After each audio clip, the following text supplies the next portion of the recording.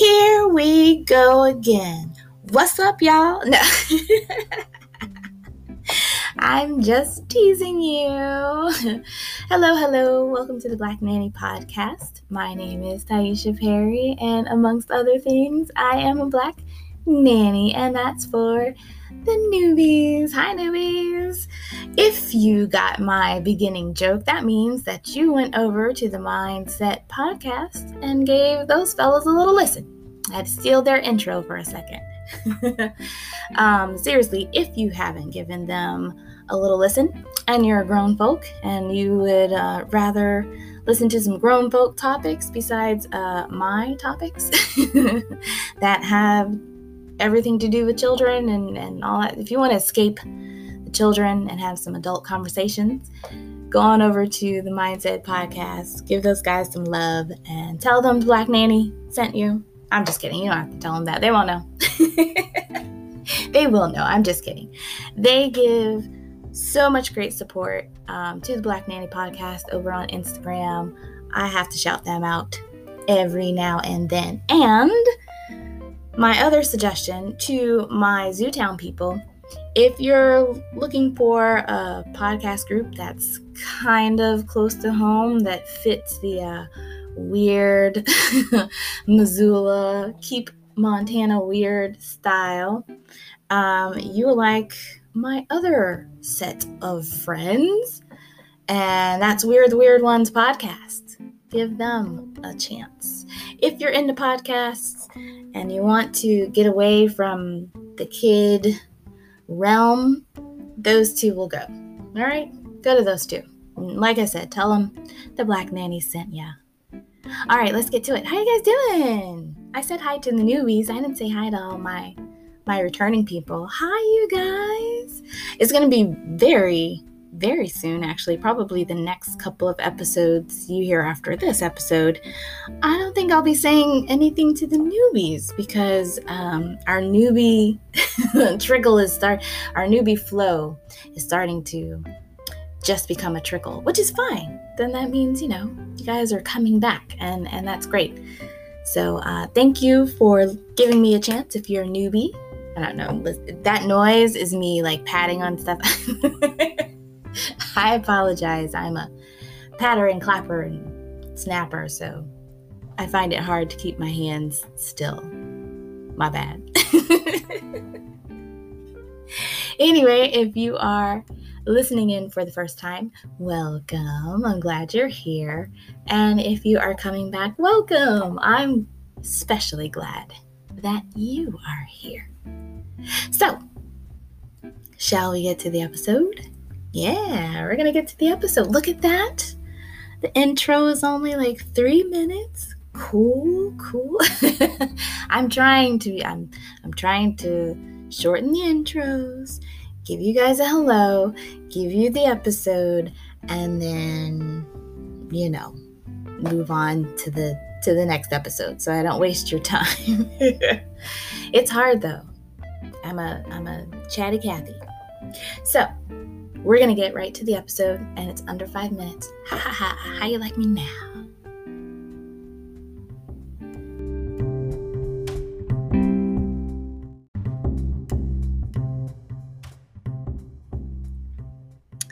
You won't believe me when I tell you that I have recorded this episode 4 times now. This is the 5th time that I'm going to record this episode. And I'm going to try to stick to my notes. Yes, I write notes. Sometimes I write full scripts. I just don't always use them. I should. Yeah, I'd be able to avoid having to redo this 4 times. Before I jump directly into it, I do have to make sure that I include this part in the episode. And that is a great big smooch and a thank you to the man who is behind the Black Nanny Podcast. That is Daniel. I call him D. That's who. For those of you who listened to me while I was a co-host on The Babbling Queens, he is Mr. London. He is the man that does everything that I need him to do for me. He's got it. I think of myself as a gangly giraffe with the temperament of a little chihuahua. Like, I'm just so anxious, so worried about things going well and looking strange while I'm doing it.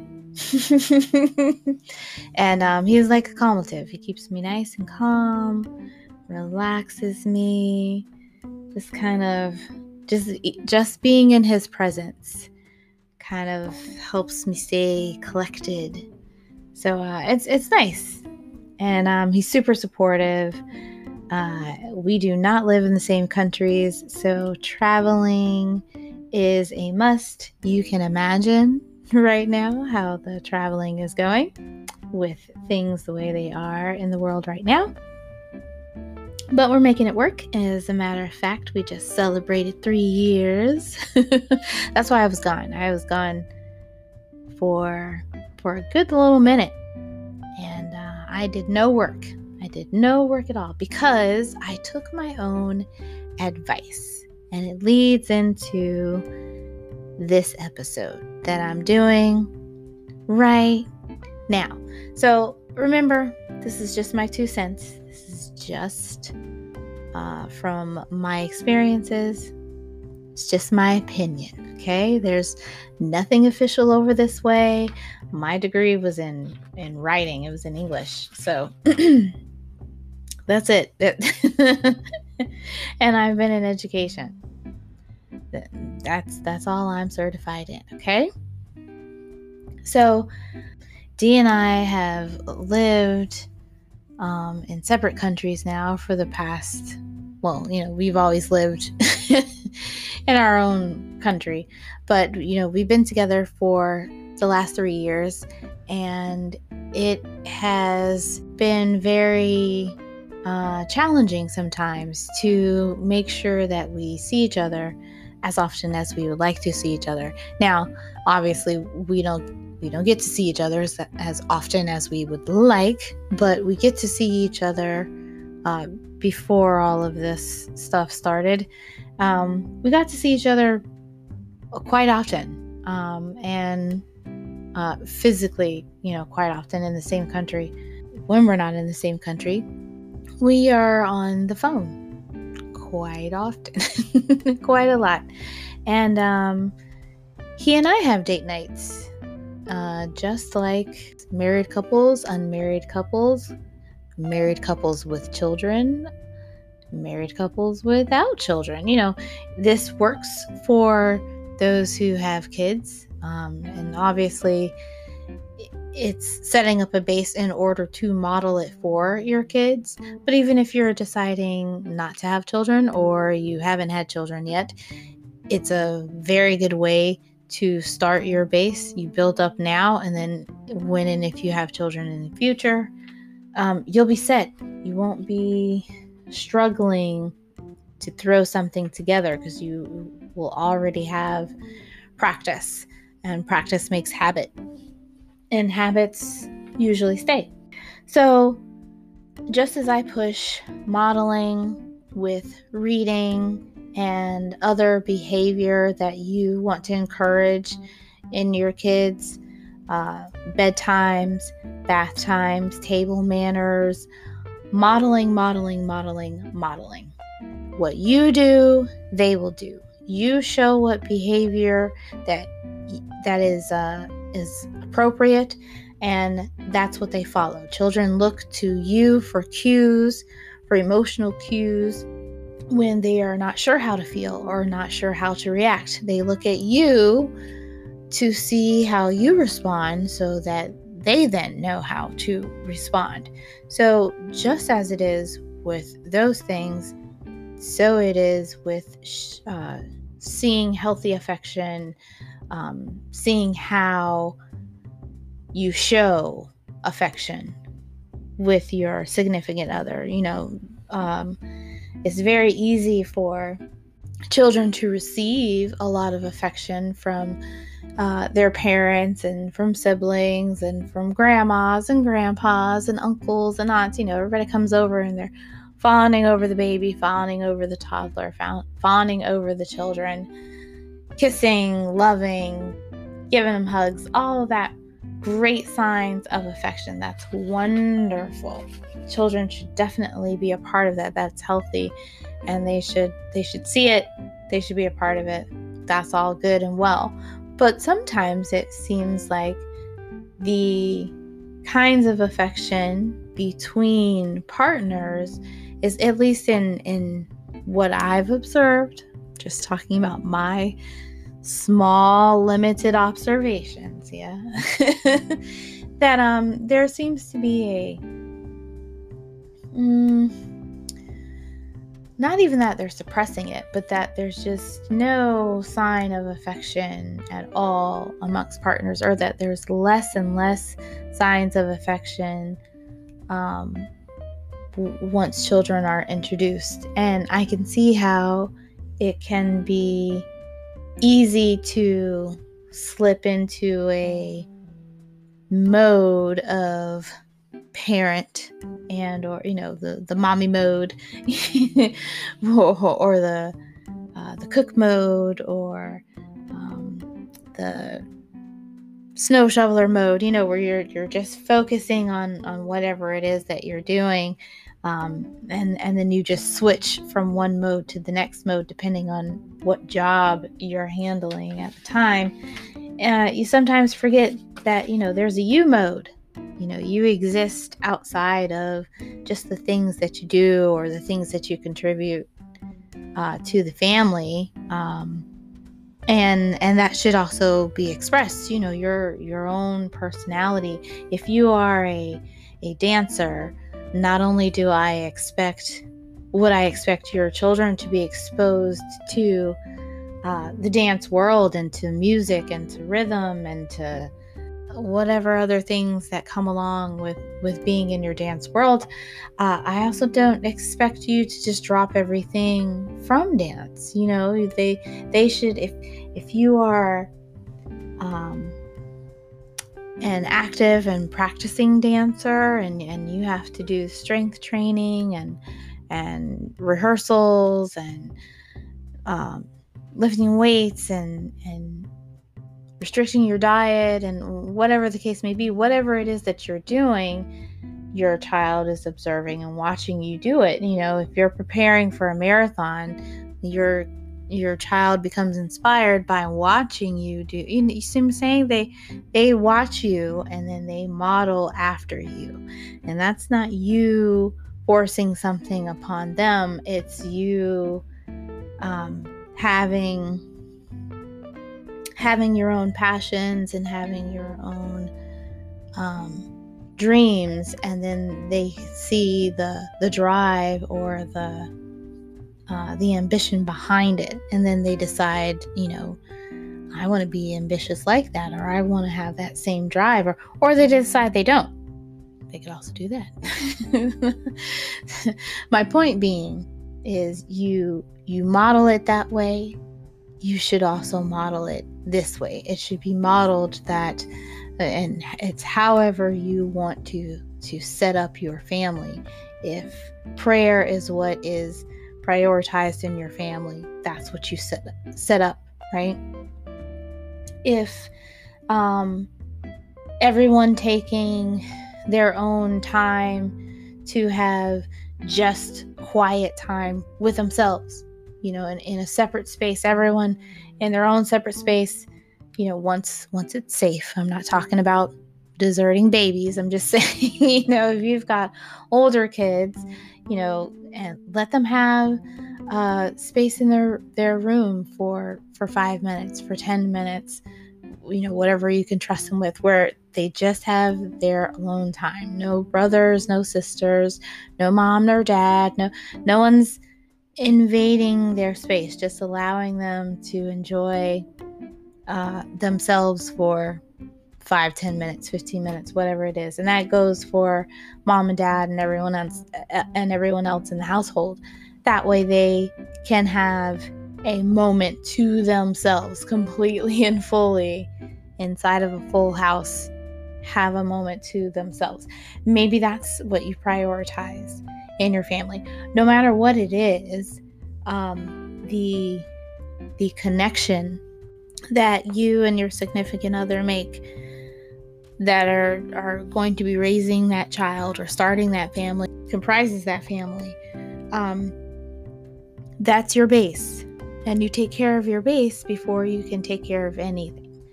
You cannot give from something that's empty. You can't pour out of an empty jar. You just can't. You can want to. You can want to give all the water in the world, but if you don't have any you don't have any to give. So it's that important. Don't think that it's because it's a small thing, because, they know that they love me, or they know that I love them. And of course we have this kid to raise together, and, everything is not about your kid. You still exist as a person, as a human being outside of your child. So does your significant other. And once your child becomes old enough to find a significant other of their own, you know what I mean? Then your job is done. They've and they will be hopefully having their own children to, so you will, while you will still be a parent and you will always be their mother, their father, whatever the case may be, you will need to have a relationship, a connection, a bond with your significant other outside of your children. And again, that's if you are raising them together in a family, okay? I'm not talking about people who are deciding to raise their kids separately or happen to raise their kids separately. And if you are a single parent household, my hat's off to you. And it doesn't matter which parent is the single one or which household you are a part of. It's hard doing it as just a dad. It's hard as doing it as just a mom. It's hard as doing it as just a dad on one side and just a mom on the other side, but the mom and dad are co-parenting. And I mean, it's hard. And my hat's off to you. Everyone in their situation is different, and the struggle is real. I feel the struggle in either sides. If you are in a single family home and you are dating, that's not this podcast. That's not this particular episode. I'm in no way, shape, or form in any sort of mind to tell anybody what they should and should not be doing as far as dating, and even less about as far as dating and their kids, because I don't have children. And even if I did have children, your children are not my children. My children are not your children. So, you do what you see fit as their parents. I will offer this, just extra little 2 cents in, and then we'll move on and be done. I will offer this. I think it's important that children have very positive role models in their lives, and that those role models be consistent. Consistency is what I value the most, I guess, right now, because you can have someone who intends to do things and says that they'll do things, but then they only do it when it's convenient for them, or halfway through, or just because it's a part of their life then, and then something else changes. Everyone's entitled to their own kind of life, right? And No one owes anyone, especially when they're in relationships. Once the relationship ends, no one really is owed anything. But when there are children involved, it's a bit stickier. It's a little harder to reconcile, not only for the children to reconcile when things change drastically for them, but hard to reconcile if it happens more than once. I hope I've made sense. I'm not trying to insult anyone, but I guess what I'm trying to say is I would want consistency more than anything, out of a good role model. They would need to be a good role model, but then they would also need to be consistent, and it would need to be something on a serious fashion, and where I thought that that consistency was going to be given, and was going to be given, for a fair amount of time, not just for a fleeting amount of time. I hope that makes sense. If it doesn't, forgive me, it's late. But all of that is to say, don't underestimate how important it is to make time for your significant other. Do not underestimate the fact that the connection that you share with your significant other is what makes your foundation. That is what makes up your base. So the stronger that foundation, the longer that foundation has been established, the easier it is to build upon it. And once you have children and or start new careers, or make advancements in life, or even have falls in life, as you traverse through your trials and tribulations kind of thing, as well as your successes, you will need each other. You will need to depend on each other, as well as for raising your children. If you have children or plan to have children, you will need each other. You will both need each other, and that child or those children will need the both of you. So don't underestimate that connection, and don't forget about that connection. Let's go to some more don'ts. Don't make it complicated. Date night does not have to be something long and super planned out. It doesn't have to be the renewing of vows. It doesn't have to be any of that. Now, it doesn't have to be a dinner and a movie every single time. I'm not I'm not putting down dinners and movies. I'm just saying, if it's becoming monotonous, switch it up.